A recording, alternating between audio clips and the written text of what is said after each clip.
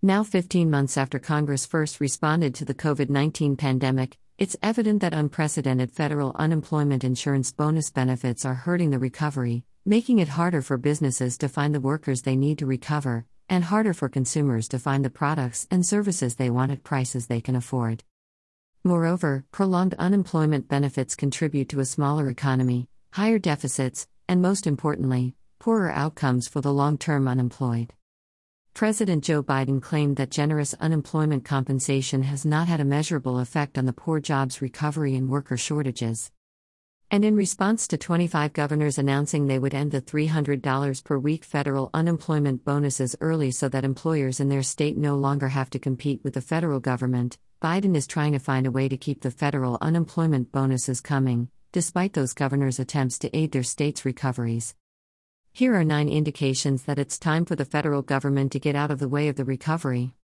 1. Record high 9.3 million job openings. April marked the second straight month of record high job openings, with 9.3 million jobs available. Prior to April, the next highest number of job openings was 7.6 million in November 2018, and the historical average, since the data began in 2000, is 5.5 million. 2. Record high job openings rate. The job openings rate, which accounts for a growing economy by measuring job openings as a percent of all filled and unfilled jobs, also hit a record high 6% in April. Prior to the past 3 months, the job openings rate had never exceeded 4.7%. 3. One job opening for every unemployed worker. The latest data shows 9.3 million job openings and 9.3 million unemployed workers. Unemployed workers are defined as wanting a job and actively looking for one. And in order to receive unemployment benefits, applicants must say that they are looking for work. The last time the unemployment rate was at a similar level of 5.8% in 2014, there were half as many jobs available, 4.7 million versus the current 9.3 million. While geographic variations such as Hawaii's tourism-dependent economy and skills mismatch mean that all the job openings don't completely align with unemployed workers, a lack of available jobs cannot explain excessive unemployment. 4. Record high quits. As 4 million workers quit their jobs in April, 2.7% of all employees, the number and rate of quits also hit record highs. The more options that workers have available to them, including the ease with which they can find another job and the availability and generosity of unemployment insurance benefits, the more likely they are to quit. Policymakers in favor of ongoing unemployment bonuses argue that some workers are quitting their jobs out of fear of catching COVID-19. But rising quits alongside widely available and increasing vaccinations doesn't make sense. 5. Record low layoffs. The final record-setting statistic for April was a record low number, 1.444 million, and rate, 1%, of layoffs and firings. Employers report a strong hesitancy to lay workers off, even if they violate workplace rules or refuse to perform certain jobs, because it's so hard to find replacements. 6. Unemployment claims exceed unemployed workers. There are 15.9 million people filing unemployment insurance claims, but only 9.3 million unemployed workers. There should never be more workers receiving unemployment insurance benefits than there are unemployed workers. Increased eligibility for unemployment benefits, extending them to workers who do not pay into the unemployment system and eliminating or loosening many verification processes, has contributed to an unprecedented number of unemployment benefit claims and payouts. All told, the pandemic-related unemployment insurance expansions will likely cost taxpayers more than $100 billion in improper payments.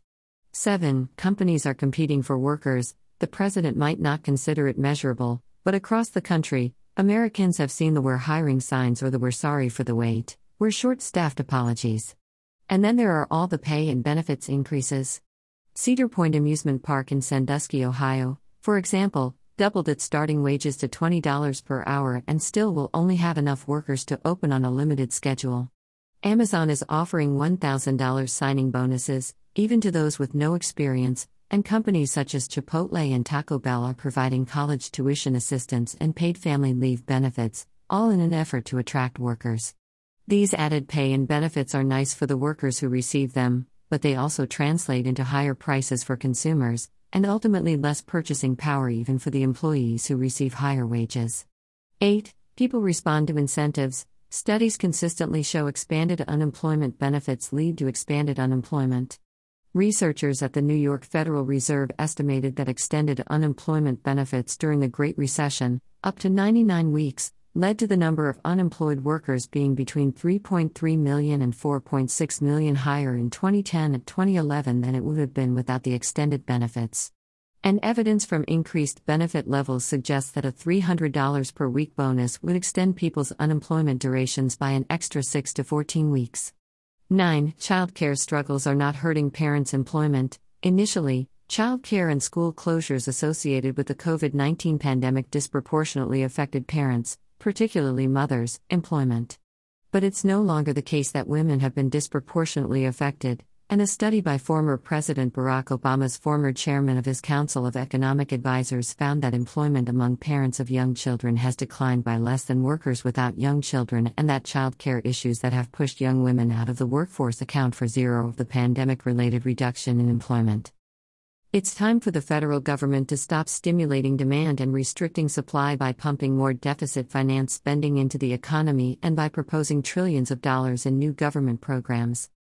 Employers already face high costs from government taxes and regulations. They don't also need the government competing with them. Policymakers should end the federal unemployment insurance bonus payments now.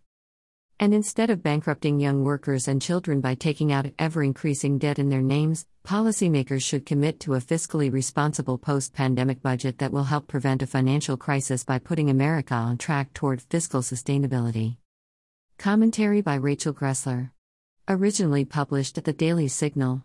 https://www.dailysignal.com/2021/06/09/9 reasons why federal unemployment bonus subsidies need to go/